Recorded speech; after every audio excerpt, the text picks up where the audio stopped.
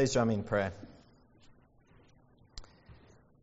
Teach us your way, O Lord, that we may walk in your truth. Unite our hearts to fear your name, for Jesus' sake. Amen. Who controls the British Crown? Who keeps the metric system down? We do. We do. Who keeps Atlantis off the maps? Who keeps the Martians under wraps? We do. We do. These lyrics come from an episode of The Simpsons, a TV show that just about everyone in my generation knows encyclopedically. We Do is sung by a secret society called the Stonecutters. Homer Simpson, the beloved and klutzy main character, is desperate to join them because of all the perks the members get from each other in mainstream society. And eventually he gets in. In fact, it turns out that Homer has a special birthmark in the shape of the Stonecutters emblem, which means he's actually the long-awaited chosen one. Initially, he's overjoyed with the privileged position, but soon he feels isolated by the power. And when he suggests that the Stonecutters focus on helping the community rather than themselves, they quickly form a new organisation called the Ancient Mystic Society of No Homers. Once again, Homer feels isolated, but his wife Marge points out that he is a member of a very special society, their family, and all is well again. The episode is a good example of what it means to be in a group and what groups are for. The Stonecutters existed to help members get ahead. The Ancient Mystic Society of No Homers existed to keep Homer out. Political philosophers teach, and common sense confirms, that human beings are social. We naturally form groups and societies like families, schools, businesses, even pigeon fanciers, which have existed as a society in New South Wales since 1917. The church is no exception. We're a group of people who form a society. So the question then arises, who are we? And what are we for? We know we're not an ordinary human society because, as we just heard, we've been called by God. And this question of who we are isn't academic, but significant and practical. A couple of years ago, my brother Philip married an American girl named Lucy, and she can trace her family line back to an ancestor who served in the Continental Army as one of Washington's officers. Very impressive, yes, but does this affect how she lives? Not really. As Christians, we've got to be crystal clear about who we are and what we're for. And our passage today from Ephesians provides that clarity. Of course, Paul has already discussed the topic of our identity. In Christ we've been blessed, adopted, freed, forgiven, made alive, raised up, reconciled, and unified. God did this for us, and that's why we call it grace. But now we're told how to respond to our calling. And while the second half of chapter 4 will get specific about issues and instructions, our passage is about the general principles. In fact, in the original, there's only one command in the whole passage, there in verse 1. Walk worthily of your calling, where walk is an idiom for live your life. So what's the Church of Jesus for? How are we to walk worthily of our calling? I've got 2 points. Walking worthily means, first, we have a priority of unity, verses 1 to 6. And secondly, a project of maturity, verses 7 to 16. So let's think first about what it means to prioritize unity. And it's important to realize that our unity isn't of our own making. We've been called by God into it. Jesus reconciled us to God by his blood and made 2 people, Jews and Gentiles, into one new people, Christians, so that there's no longer 2 but 1. Notice also in verse 3, this unity comes from the Spirit, the author of peace and concord. Our role then is to be passionately supportive of this unity. And Paul says this happens through the exercise of certain virtues. Here they are: humility, gentleness, patience, forbearance, and love. Let me share a truth universally acknowledged. People can be annoying and difficult.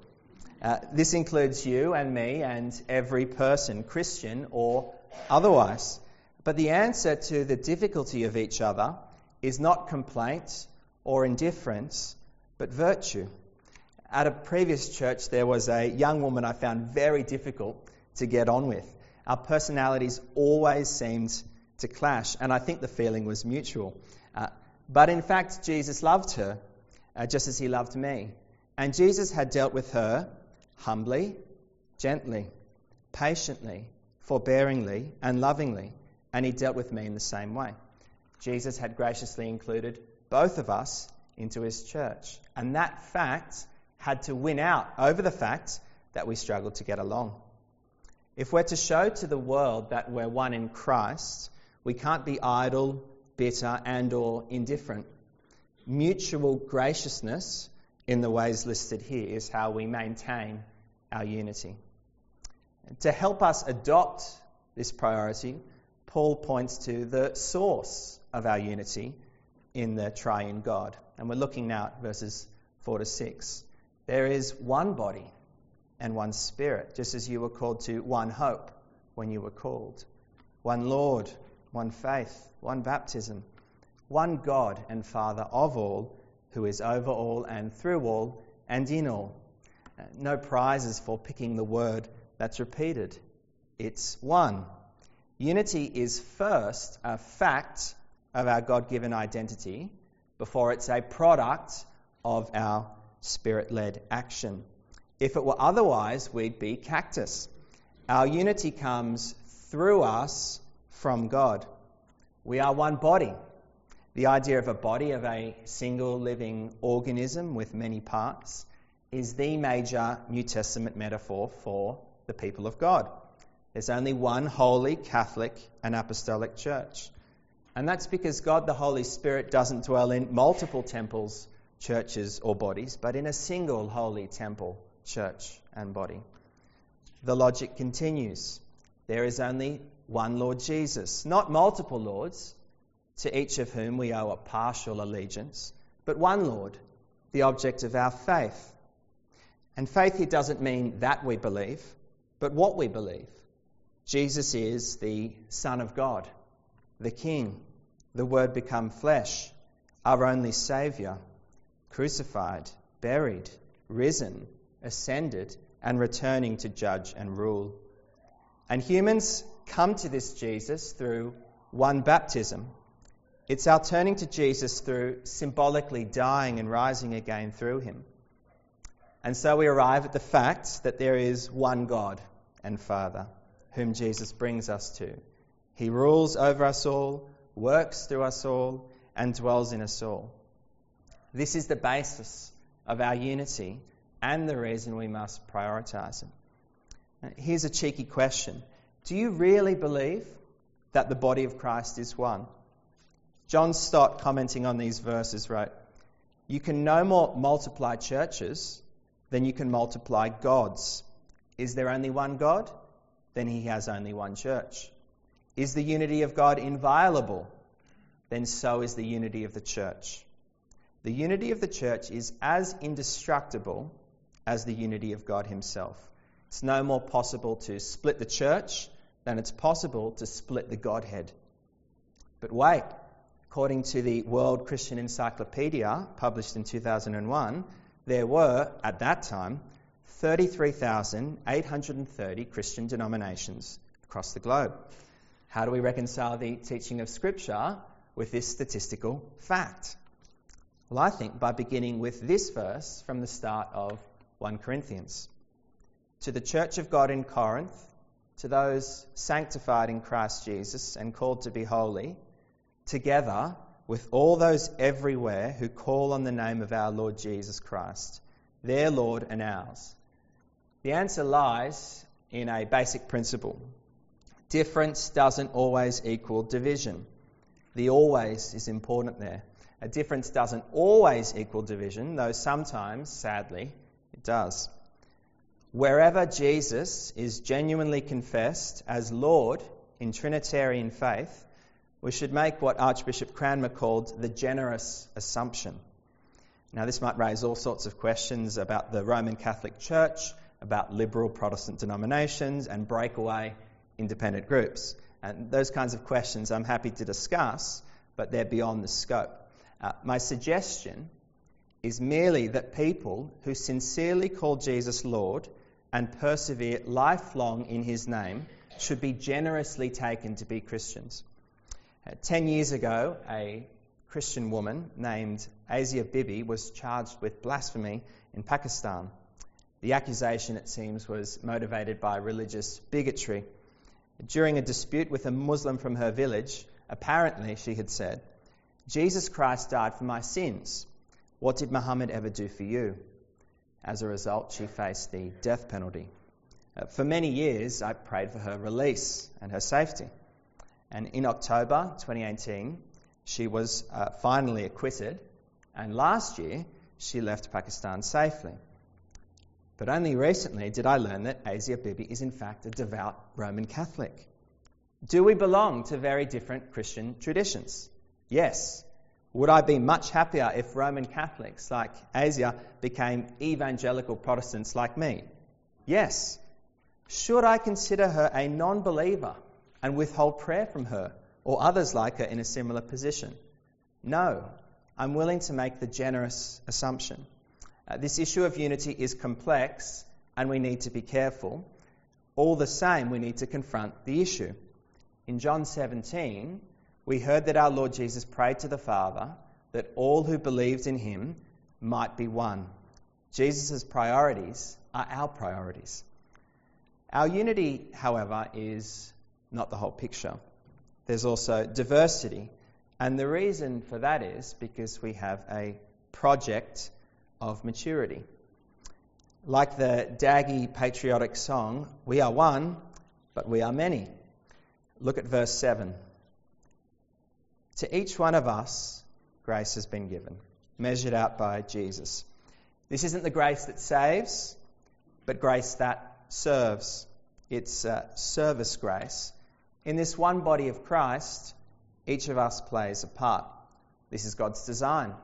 We read in verses 8 to 10 that Jesus descended to earth to go to the cross for our sins and now has risen and descended in triumph to God's right hand, as the scriptures foretold.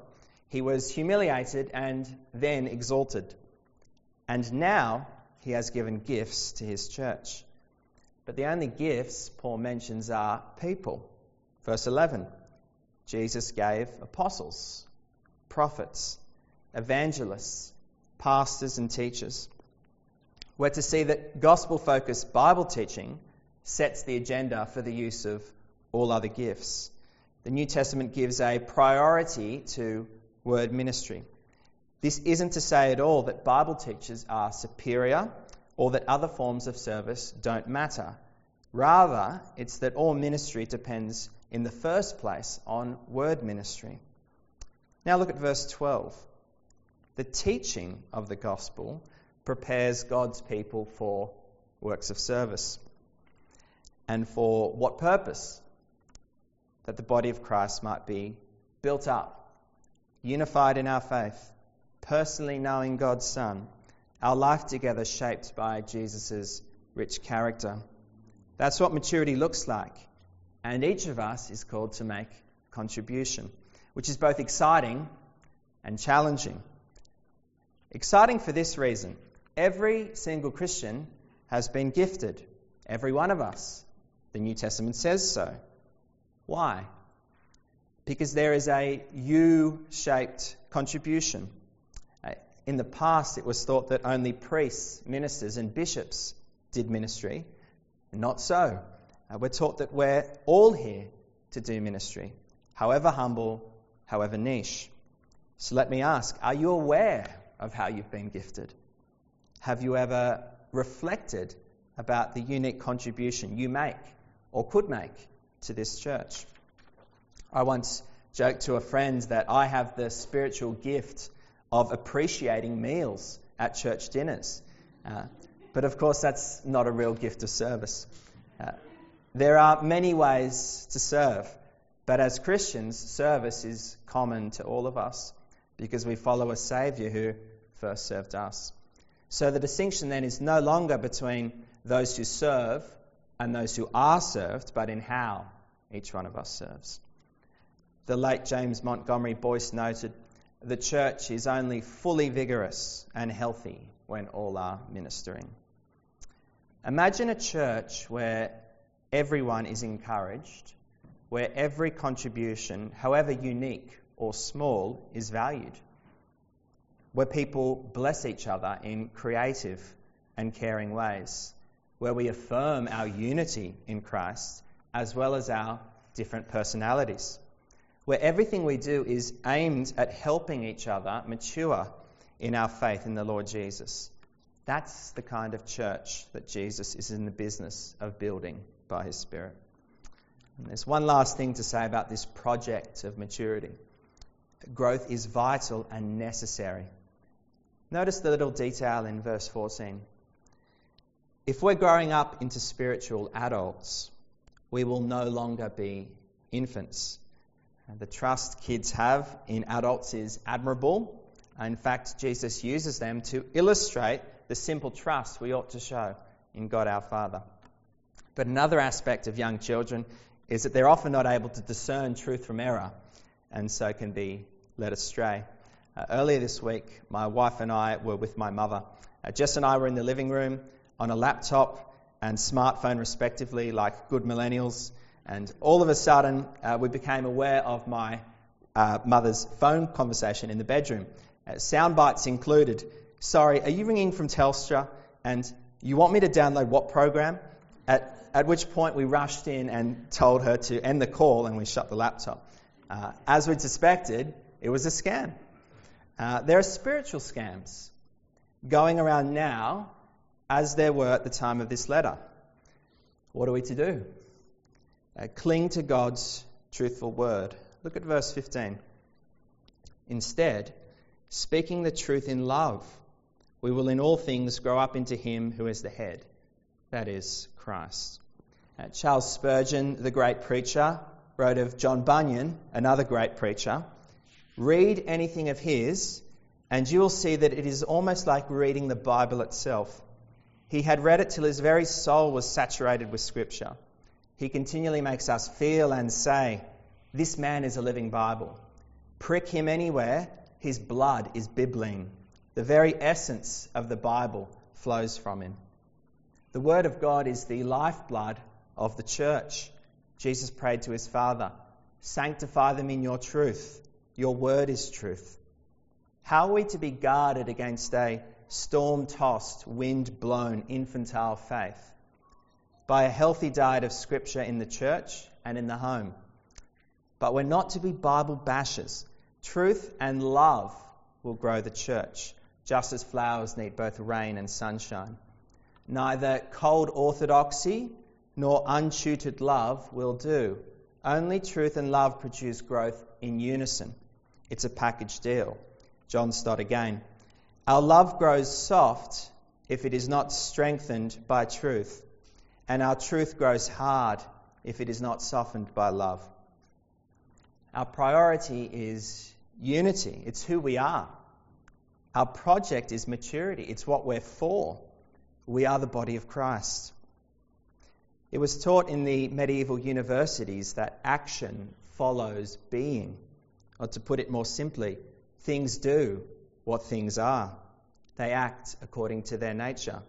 Or again, we do what we are. The sun shines, the bud flowers, the bee makes honey. We are the body of Christ. To truly and deeply know this is to live this. We're simply to live out what we are in Christ by his Spirit according to God's great power, which Gerard Manley Hopkins captures in his sonnet as kingfishers catch fire.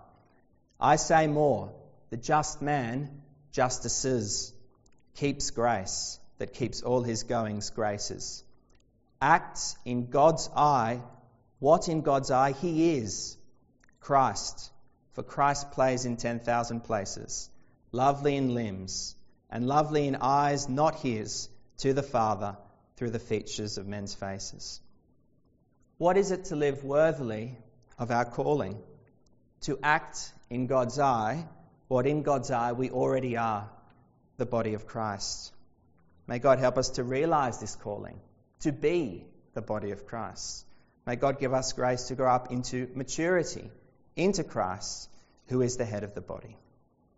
Amen. Please stand as we sing our next song, Grace Has Now Appeared.